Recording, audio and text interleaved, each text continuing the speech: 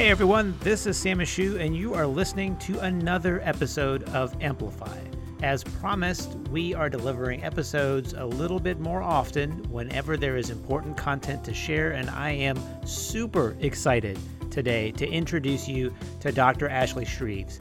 Not only is she a board-certified emergency physician, but she's also board-certified in palliative care, which gives her an exceptionally unique standpoint when it comes to COVID-19 and what we are all experiencing on a daily basis. In addition, Dr. Shreves will share that she has also personally experienced a COVID-19 infection and recovered, and she now spends her time between the emergency department and the inpatient palliative care service treating patients who are suffering with the illness that she has already recovered from.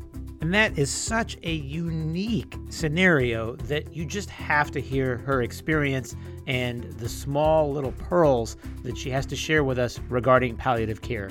But before we begin, I'm also very excited to tell you about 2 live webinars that EB Medicine will be hosting in June.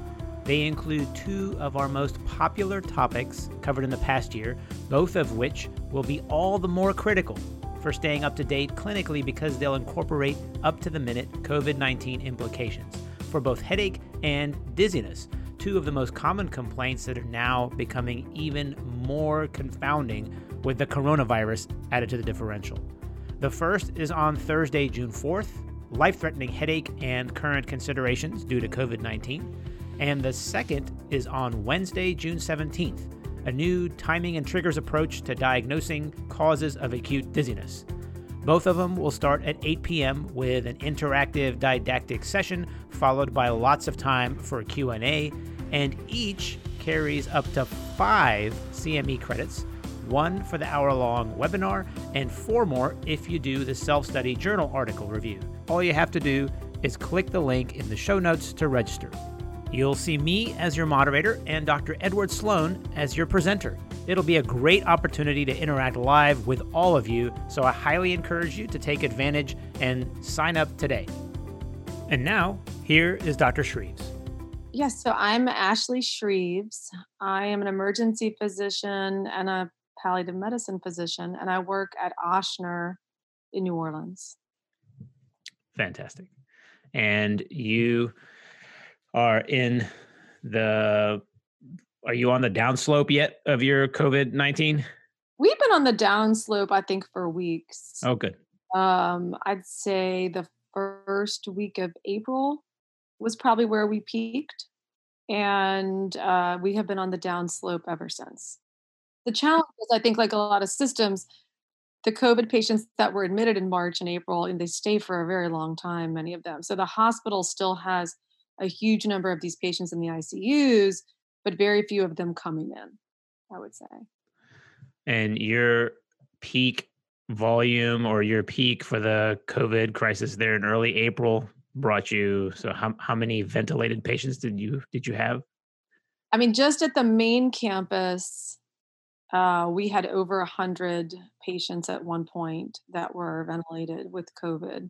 Wow. We created 3 additional ICUs. We already had, I've never seen so many ICUs just at baseline at main campus. It's a large tertiary care center. And then they created 2 to 3 additional ones and brought in all the cardiologists, all the surgical subspecialists, worked as sort of interns and residents. And then a lot of the critical care docs sort of took on a supervisory sort of role, managing these little teams, which still actually is in effect. I mean, there's still that many vented patients that they have 2 additional floors still of ICU patients with COVID. Yeah. And did you end up boarding many of these people in the emergency department, having to care for them yourself? No, Wow. no, the system's been remarkable. They quickly created these extra spaces. I mean, they did, I think, what everyone else did, which was canceled all the elective surgeries, did all the things you're supposed to do. And I think a lot of systems did all that stuff, and then they didn't really get any COVID patients. And I'm sure that was incredibly frustrating. We did all of those things, and then we were flooded with COVID patients. So it was like really reinforced how important that was.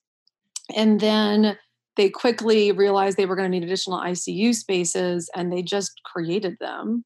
and then again quickly shifted physicians into and other providers into different roles and just absorbed all that volume. I want to say there were like a few days where we were boarding some COVID patients in the ED, maybe a week, but we actually had a huge boarding problem before COVID. And since COVID, we've had like very minimal boarding. That's good. Yeah, yeah. I mean, yeah, it's the greatest thing that ever happened to us.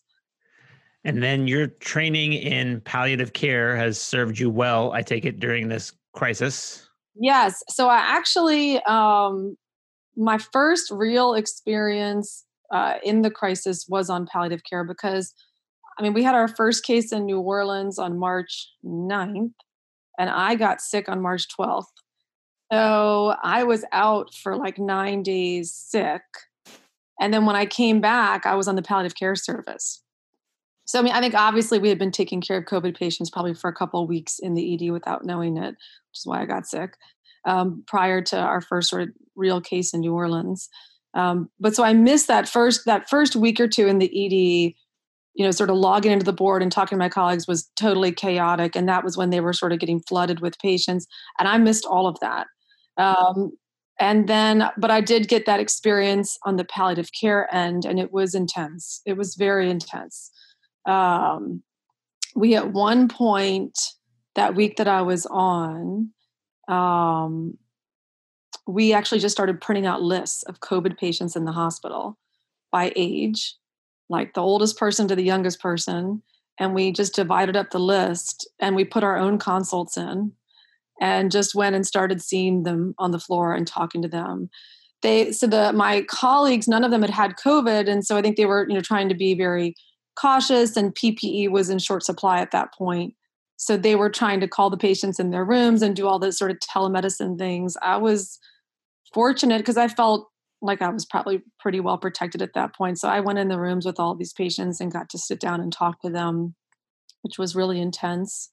But it also felt incredibly, there was such an urgency to the work, and it felt very productive to be able to go in there and actually talk to them face to face and map out their goals. It was also very overwhelming because we never got to the whole list. Every day we would sort of divide up the list and we would sort of get to people in their mid 70s. We would never get below there. There's so many people. And that was just a very strange experience. Now you're seeing them at a time where visitation is different because of COVID-19 as well. So you're probably one of the few people who can actually walk in the room with these patients, right? Exactly. Yes. So I felt so fortunate because I'm so grateful to have gotten sick. I've never been more grateful to have had an illness in my whole life because I just thought I can just go in and be with these patients and I don't have to have that anxiety. I mean, obviously we're not entirely sure what it means to have had it, but I've never gotten sick again. And I have spent an enormous amount of time with COVID patients since I got sick. And to just kind of be there with them and know that you're exactly right. Like you're kind of the only person that's going to be with them was so intense. And, many of them had cell phones that had FaceTime capabilities and things like that, but they're so sick, they're kind of not able to navigate that. So to be able to set all of that up, like very simple things, it was actually, that felt very productive as well. So you're helping them communicate with their own family using FaceTime? Yes. So communicating with their own families during doing FaceTime. And, I'd like pick up the phone and there'd be like 20 missed calls, from the family. Like they're calling and calling and calling. And this person's in like moderate to severe respiratory distress on a non-rebreather, and they're not able to. So just like picking up the phone and like, okay, I'm going to call this last person here. Is that the person? And then showing them. And it was intense. I had the 93-year-old I mentioned in the essay that I had written. She was one of the ones who honestly sort of changed the way I thought about this in terms of how I talk to patients early in the course of their illness. It was very humbling because she's 93 years old and she has very severe disease and required a non-rebreather, I think within 24 hours of being admitted. And I talked to the family and I talked to her about whether we would escalate to ventilation if things got worse. And ultimately counseled them that I thought that she wouldn't do well given her age. She was in really good shape before she had gotten sick, but she did have some comorbidities and she's 93. I just thought there's just no way. So they agreed to, she was DNR, DNI, but they still wanted, fairly aggressive treatment and wanted to give her a shot and she wanted a shot. And that seemed very reasonable. At the same time, I thought, she's already required a non-rebreather. Well, this is in the first 2 or 3 weeks, right? So we're still sort of figuring this out. Does everyone, when they require a non-rebreather, crash? Do some people recover?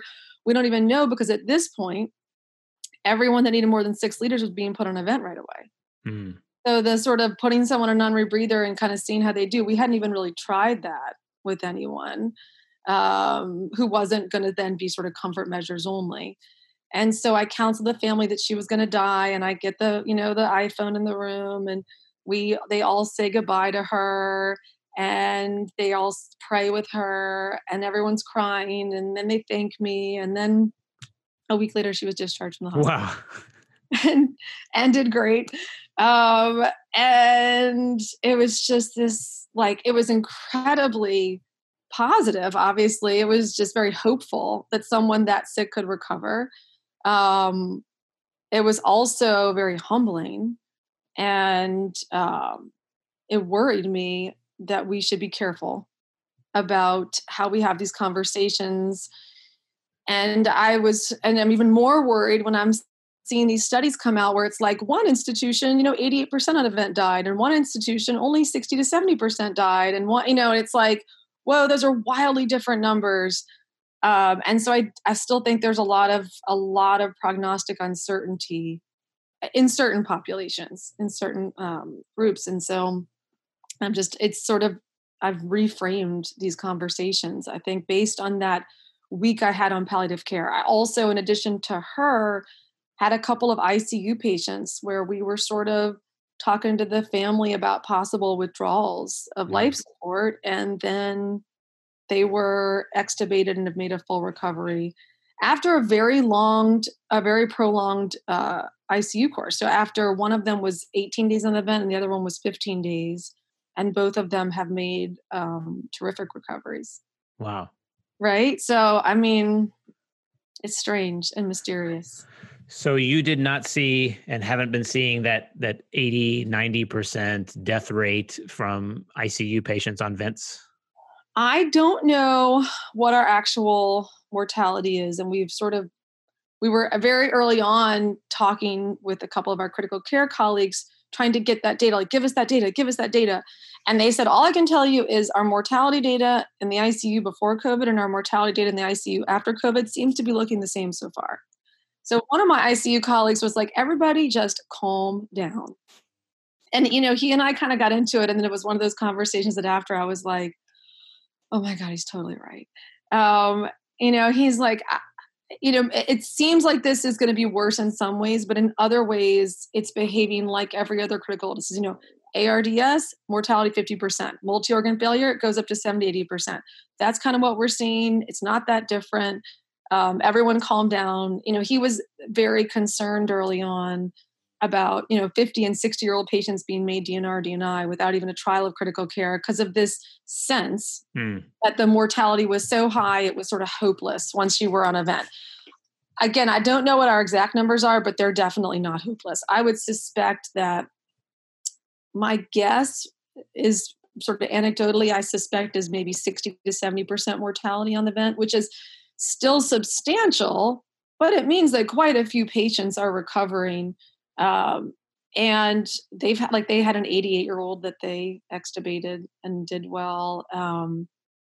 I think that the place where we've uniformly seen terrible outcomes are the older population that has very serious comorbidities. So that's been an area where I think pretty uniformly they haven't done well. So, your 80-year-old who has cancer, or your 80-year-old in advanced cancer, or your 80-year-old who's got heart failure, COPD, some serious, not just high blood pressure, but some serious comorbidities and frailty.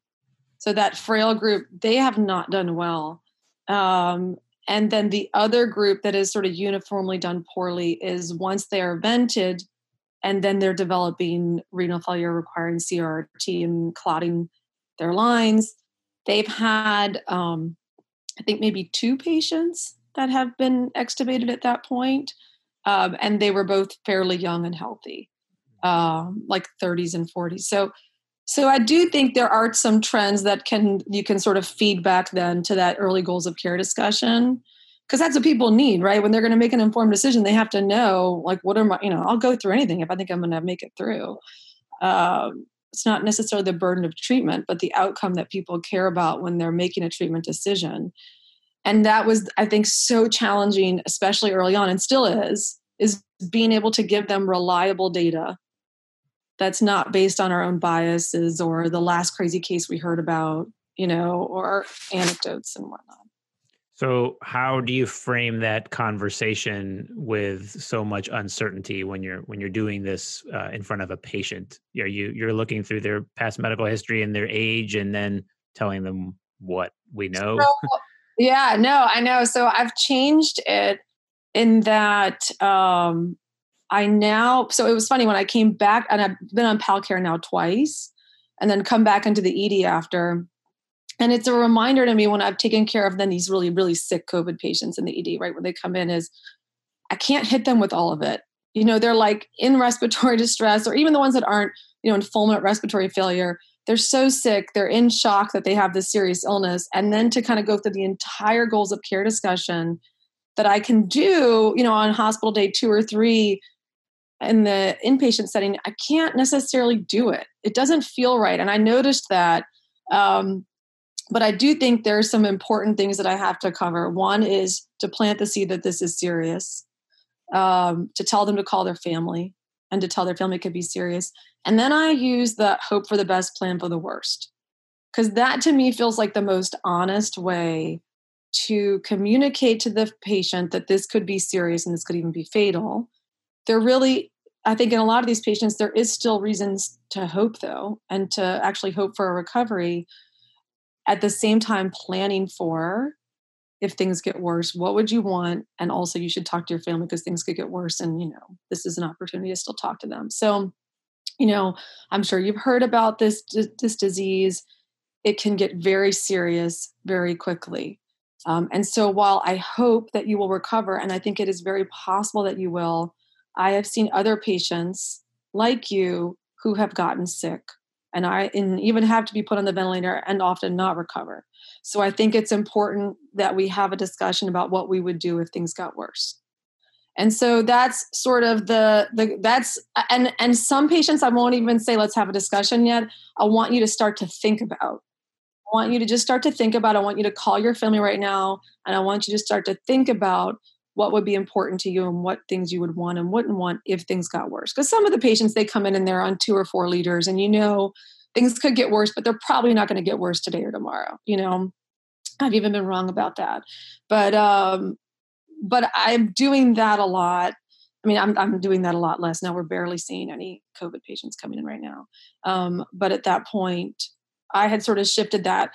And then, there are patients that I'm still saying to them, again, the older patients with serious comorbidities and a lot of frailty. I had one on Saturday or Sunday. I had a nursing home patient with COVID who's bedbound. And I told the family that I did not think she would recover. I did not think it would make sense to put her through a course of critical care. I thought that would prolong her dying, and I would recommend strongly against it. So I still will give a strong recommendation for or against. And by the way, I had to do that in a 59-year-old. We've had a couple of 50-year-olds. They're so terrified of the illness and what they've heard from their community. And going on a ventilator to them means dying. Mm-hmm. And this sort of, if I can just sort of not have to go on a ventilator, then I'm not that sick. The denial thing kicks in. And so we've had some people in their 50s where we've had to talk them into going on a ventilator. Listen, buddy, you have hypertension and that's it. And you're otherwise in good shape. You've got the best shot. You should do this. And we've had to talk a few people into doing a trial of critical care. Mm-hmm. Because at the end of the day, right, you have the medical judgment and the experience. You've seen now hundreds of patients with COVID. They have not, and so you've got to sort of feed that back to them and give them, I think, the benefit of that experience, as as limited as it is, and sort of pushing them in a direction that you think is going to be in their best interest. So I have done that. Do you ever tell your patients that you had it and have recovered, and use that as an example? Yes. Not often though. I haven't, none of the people that are really sick, because so we have a COVID ER just for our non-sick COVID patients. It's winding down. We're probably going to close it soon, because at the sort of peak, we were just seeing so many patients, with URIs, and anyone over an O2 set of 92% would go over there. And so when I'm working there, the patients have COVID, they're super anxious. Am I going to get sick? And so in that population, I would say, I had it, I got better. I know it's so scary. In the really sick patients, I just feel like it would be like rubbing it in, like I had it and I already got better, you're not going to do so well. So I did not share it, other than every now and then people would be worried, because I'd kind of sit on the bed with them and I'd be like, it's okay. I've already had it. I'm not worried about getting it. That kind of thing. Yeah. And when you're in there with the people who are critically ill, you're still wearing all the PPE as someone who's had it before, or you're kind of doing a halfway in between, or sort of, yeah. I mean, like I don't wear an N95 mask. I'll wear just like a surgical. I mean, I want to like be compliant, and I want to protect my clothing because I'm going to go into another room with another patient who maybe doesn't have COVID. So I try to be mindful about protecting myself to protect other patients, I'd say is my goal when I'm taking care of COVID patients. But I'm not, I would say, very careful about my own protection. And I haven't had any issues. So for someone who's listening, who is still on the early part of that curve and things are starting to grow slightly or maybe faster than they would like, as they're having these conversations with patients, you mentioned sometimes you can't hit a patient with this all at once, and you try and maybe introduce the idea that things might get worse and it's time to have that conversation, or at least to think about it. Do you think you're going a little bit further in that conversation with patients who have multiple risk factors and are old, and then the younger people who are on slightly less oxygen, you might say, well, it's probably a good idea for you to think about this, but we don't have to have this conversation right now? Or are you just gauging their readiness state and having that conversation with anyone who's willing? Everything that you just said. I mean, I agree with everything you just said. You sort of mapped it all out. Yeah, I mean, there's certain patients you probably don't even need to have. And listen, we send a lot of these patients home. I mean, more patients home than we admitted, I believe. Yes. So some patients are not ready. A lot of patients in the ED are not ready. It's funny because every time I would come back from my week on PalCare, I'd be like, all right, let's do this. And then I'd walk into the room with these patients who had just arrived by EMS 10 minutes ago. And I was like, this doesn't feel quite right, to hit them with all of this right now. But some patients are ready and can have the conversation, and the families are often ready for the critically ill patients that can't have the conversation. So I wish there was like a one size fits all answer here, but there is not. And I think that was the frustrating thing for me. I had to kind of learn on the job the week of PalCare, is that there's not going to be a one side. Not everyone doesn't die and everyone doesn't live. Some people that you think are going to live are going to die. Some people that you think are going to die are going to live. There's going to be surprising recoveries. There's also going to be people, who are not going to surprise you, who you're just like before COVID, who you were like, this patient's not going to do well, in this sort of extreme places, and you're going to be right. So I think that's got to be the guide for the conversation. I think the melding of emergency medicine and palliative care kind of gives you this unique perspective, really having been on both sides of the equation, because I'm fortunate enough to work with colleagues who are hospitalists, and the first question in an elderly patient that I'm getting when I'm trying to admit someone who's, in their 90s to a hospitalist service is, well, did you have the conversation about, what are their wishes? Are they DNR? Are they DNI? What are we doing here? And I often find myself saying, well, I introduced the subject to them and to the family, but they've been here, an hour An hour. and Oh, they're right. just not quite ready to go, okay, find me a DNR. I'm going to sign it right now, because no one has had this conversation with them before today. And this was wholly unexpected. They were planning to do it in a year's time or next week, or it was on their to-do list, but they didn't get to it. And unfortunately, now we're in this situation and I couldn't hit them with everything all at once. I totally agree. And as someone who then has to sort of pick up the pieces on the other side doing palliative care, I get it. I get it. I mean, it's very hard to hit patients with all of that. And in addition, if you just want to get the DNR, and only when everyone's obsessed with the DNR, it's like, by the way, the most useless part, right, of an advanced directive. Um, and to really do it well, it's got to be embedded in a larger conversation.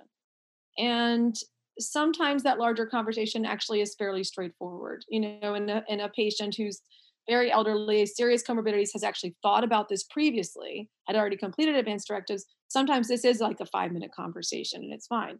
But like you said, in a patient and some of these patients, they're 60s and 70s that are getting critically ill and they've never had a serious illness before. So they haven't, unfortunately, thought about this. So it's going to be multiple conversations, with family, to sort of sort all of this out. If the goal, and this was one of the things that one of my critical care colleagues smartly pointed out to me, and I feel like I needed this feedback, is we want everyone to aggressively go out and do goals of care conversations. We were sort of putting that message out initially.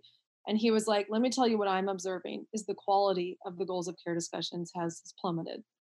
And so, the stakes are real high in these conversations. You want to really make sure that you got it right.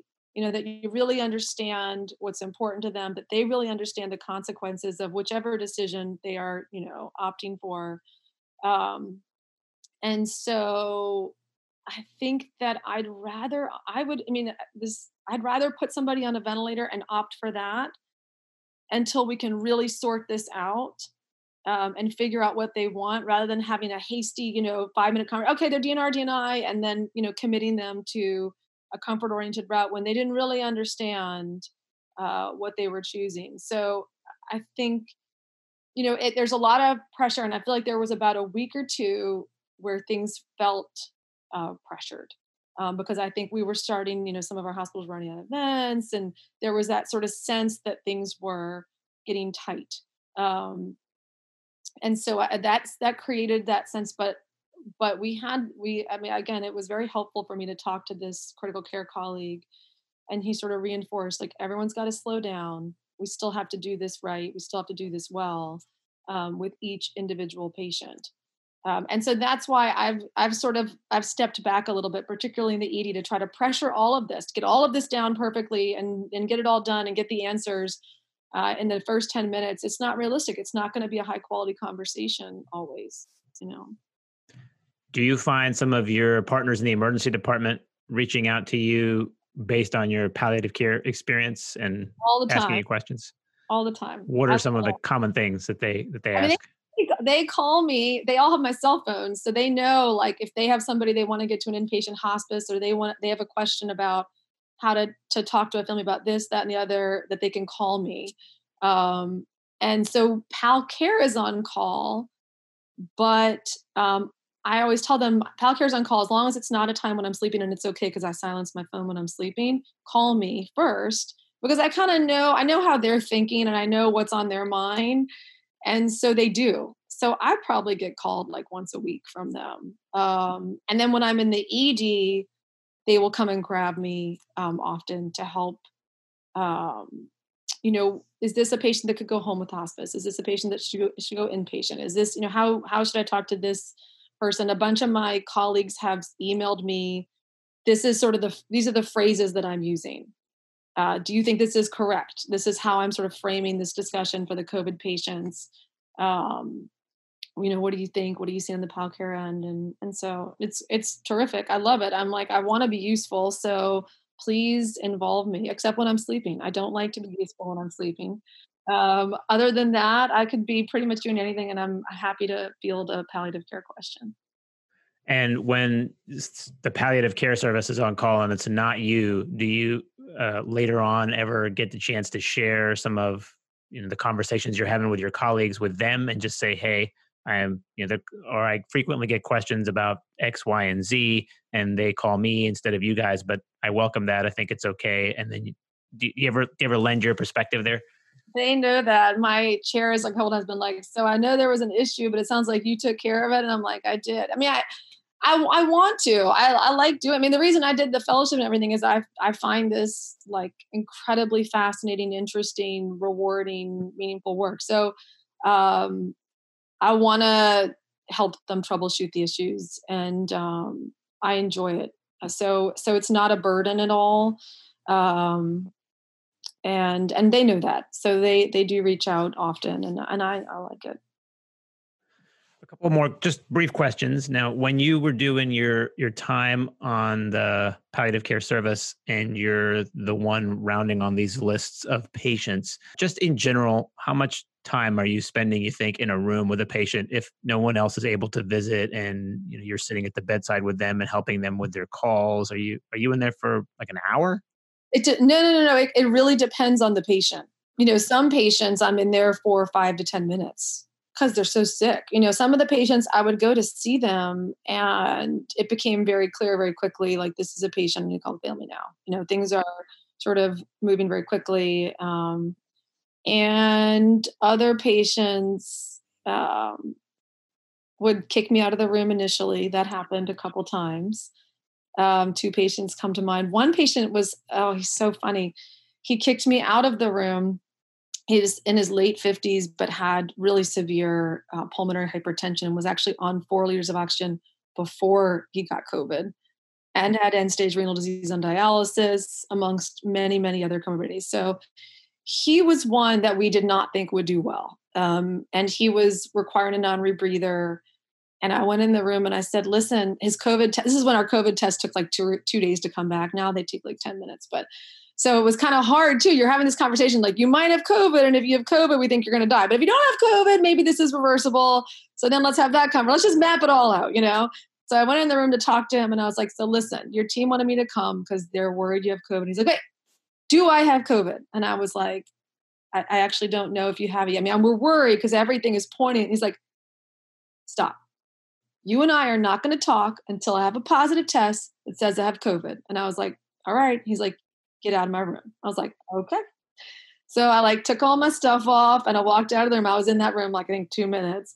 And then the next day, the intern calls me back. He's like, his COVID test came back positive. And he said he's willing to speak to you now. And I was like, okay. I like tiptoed back into the room and I was like, it's me again. He's like, all right, sit down. We can talk. And so we like mapped. He was on a non-rebreather. I went through the whole thing with him. He's like, I don't want to go on the ventilator. I'm okay dying. Wow. I don't think I was like, I don't think you'd do well, but you're young. He's, in his late 50s. And he's like, no. He hated getting medical. Hated being in the hospital, and he died like 2 days later. Oh. He made himself DNR, DNI, and he was like kind of a fussy, grumpy dude, but also hysterical and insightful and so much more complex than I think originally, expected when I met with him. And so that, I mean, there was a whole range of conversations that I had with people. I had an oncology patient who also kicked me out of the room, but then I think it helped because then I think he sort of was like, okay, if PalCare is going to come bear down on me, I'll talk to my oncology team about it. So then after I left, he called the oncology team back in and then sort of was able to have the discussion and move forward. So, I mean, I think the realities of PalCare, you don't always sort of feel the sort of immediate feedback, but sometimes you plant a seed, that sort of grows later on. But it was all over the map that week, the 2 weeks that I've been on. All right, and then one final question. When you get the patient who has already made their wishes known, maybe they're already on hospice as an outpatient even, and they're coming in now with COVID, and you've got some conflicting information coming from family, and the patient maybe isn't doing very well and can't engage in a lengthy conversation. How are you handling that conversation with family as you say, hey, this person's already on hospice or maybe already has a DNR signed and we're getting very close to that moment? Well, yeah, I mean, I think that it depends. That's one. We had one in the hospital the first week that I was on palliative care where this was very tricky. But fortunately, the physicians had been terrific about documenting their conversations with the patient. The patient had, was in his late 70s and I think had some comorbidities and started to decline and said he didn't want to go on a ventilator. And three different physicians documented that conversation. And the policy with Ochsner has been if somebody is at the end of life and they're dying, the family can come in. At that point, it was just one. Now we actually let the whole immediate family come in to be with the patient. So his wife came in and was like, what is going on here? Put him on a ventilator. Why is he dying? And, we were consulted because of, help sort this out. The nurses in distress, the wife's yelling at everybody, the patient's brother's calling saying, we're going to, sue, this is crazy. And I think that had the conversations not been so well documented, I think we probably would end up having to put that patient on a ventilator. But because when we went back and looked at the notes, we were like, and we were able to show her, they actually put the words of the patient in and three different physicians talked to them. And so that's a case where I think the hospital felt very comfortable that they were honoring the patient's wishes, that it wasn't just hearsay. There wasn't just this document out there that he had signed 10 years ago and no one really knew the context and what it meant and should it apply to this situation. This was a conversation about this disease that he had with three different physicians. He was consistent in his wishes. And the hospital was like, no, we're going to go with this. And we're so sorry that, this is happening. And this is so frustrating, but this is what we're going to do. And she eventually accepted it, but was never obviously pleased with that outcome. And then I think there's other situations. I'm not familiar with any of them, but you hear about where someone comes in and maybe they had a DNR and you can't confirm it, and the family's saying they changed their mind. And again, I think the stakes are high, and when the stakes are high, you should be sure. And I think if the family's saying that the patient changed their mind or we're not really sure, we don't have all the information, I think you always err on the side of doing more. And I think an important reminder for emergency physicians is it's easy to undo. Right? I mean, we undo all the time. We take people up, and it's a big part of what we were doing in the last the last month is taking people off of ventilators when things aren't going well or family changes their mind. It's an easy thing to do. So that's sort of how I'd counsel. I think it kind of depends on the documentation of those wishes, and if it's just like a living will, which they're so vague, they're so unhelpful, they're so not applicable to like the unique clinical situation that you're dealing with at the bedside. I'd probably err on the side of going with the family and what they're telling me. It's good to hear that if you are able to document, especially the patient's own words, and just add that to the chart, that's a helpful item. So helpful. I feel like that is when I took that case sort of reinforced to me, because especially in the ED, we probably have these conversations all the time, and we're like, oh, patient opted to be DNR denied. But actually putting patient understood, and he said he would never want to be on a ventilator, even if it, actually putting their words in, I think it really does help future teams then feel good that they're making the right decision in supporting the patient, because some of the conversations are not great quality conversations. So do you want the entire team to stand behind an intern went in and talked to the patient for 10 minutes and told them to be DNR DNI? And so then we have on the chart that they're DNR DNI and everyone's saying, no, to the wife. No, he wanted to be DNR DNI, but actually that reflected a very, terrible conversation. So I feel like putting the conversation and the words and the reasoning behind it is very, very helpful. Particularly if you anticipate that there's going to be conflict, which a lot of the times we don't know what we're going to get, because the family wasn't there, at the time of these conversations. So. Yeah, more recently with the COVID policies around visitation, I found myself having a lot of telephone conversations with family who would normally be at the bedside and trying to explain to them, well, this is what your family member looked like when they left your house, and this is what they look like now here on arrival. And in the interim, someone started some CPAP and now they're on BiPAP and their chest x ray looks terrible. And we're progressing very rapidly in a direction that I don't like. And that's a lot for them to take in on the phone when they can't even see their loved one or see any kind of corroboration of what I'm telling them over the phone. Right? It's like trust. They're trusting you. They have to believe that everything you're saying is true. It's crazy, right? It's a Yeah. huge leap of faith for them. Yeah. And I talked to my mom about it. My mom's like, I don't know if I would just trust a doctor on the phone. If it was your dad in the hospital and they were just telling me that like it's time to take off the ventilator and to make these decisions, and I hadn't seen, she's like, I just can't even imagine.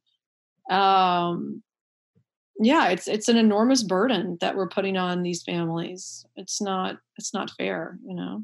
At what point did the hospital system switch over and begin allowing family back into the room around the time of, critical illness? It was the last time I was on palliative care, so it's probably a few weeks ago. They went from, I think they allowed 1 to 2 visitors, and it was the call of the nurses. This was sort of a challenge the first time I was on palliative care because it was like deciding when is the patient at the end of life. Okay, they're on comfort-oriented care, but they look like they probably have a few days. Can we call the family in? No. We need to wait till they're like unresponsive. Every unit was a little bit different. Every charge nurse was a little bit different. So we formed a group and sort of put our heads together, and we decided that no, all immediate family members should be allowed in, not just the 1 or 2. But they should come as a group. They should go in the room as a group. They should exit the room as a group. The nurse has to be there and know when they're coming in so they can get all the PPE, on them and help them with hand hygiene. And then it's going to be the call of the provider, when they think that person is at the end of life. And I've been able to have a little wiggle room. I had a patient in the ICU the last time I was on PalCare 2 weeks ago who, had been in there for 4 weeks and was on CRRT, 2 pressors, and on the vent, and had some, heart failure, was in mid-70s with heart failure and a lot of other comorbidities, and not going to recover. She was one of the ones that I'm very rarely do I invoke certainty, but I was like, I am certain she is not going to recover. And the family was lovely, but I finally was like, I told the SICU team, I'm like, I think we're going to have to bend the rules here a little bit. We all know she's dying. We're not calling her an end of life patient yet, but she's going to die. And in the next few days, this family is not going to be able to make a decision for this patient unless they come in and see her.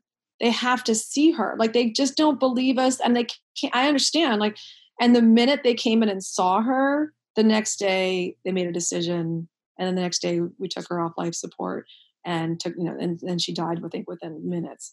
But they had to see her. They couldn't really digest what we were trying to communicate. And Angelo Volandes, he's a PalCare geriatrics researcher at Harvard, has done a lot of research on that. And he really believes strongly in video, augmentation for these discussions, because he feels like people just don't really understand without seeing. We're visual creatures and we need to see to understand. And I think that's been one of the horrible barriers to meaningful goals of care discussions with families is they can't see, so it's hard for them to understand. Yeah, I've had that experience just in out of hospital cardiac arrest in those scenarios where family comes in and then I have to notify them, and then I just universally assume that they want to come back and see their loved one, and just to kind of get that closure and say, yeah, maybe they were alive when they left your house, or maybe the CPR was ongoing, but you need to come back and just get that goodbye in and get that closure. Yeah. Well, thank you very much. I really appreciate it. This was an amazing talk, and I think people are really going to enjoy it. There's a lot of helpful pointers there. It's a terrible time, but I think this is going to help a lot of people get through it. And I really appreciate your expertise. It's very nice. Thank you. Thank you, Sam. It was such a pleasure to meet you. Well, there you have it, ladies and gentlemen. Such a wonderful interview with Dr. Ashley Shreves, and such valuable information. Once again, a quick reminder that we have 2 upcoming live webinars. June 4th and June 17th, please click the link in the show notes and register. And remember, it costs you nothing, and you can get up to 5 hours of CME per program. I highly recommend it, and I look forward to meeting you there. Until next time, I'm Sam Michoud.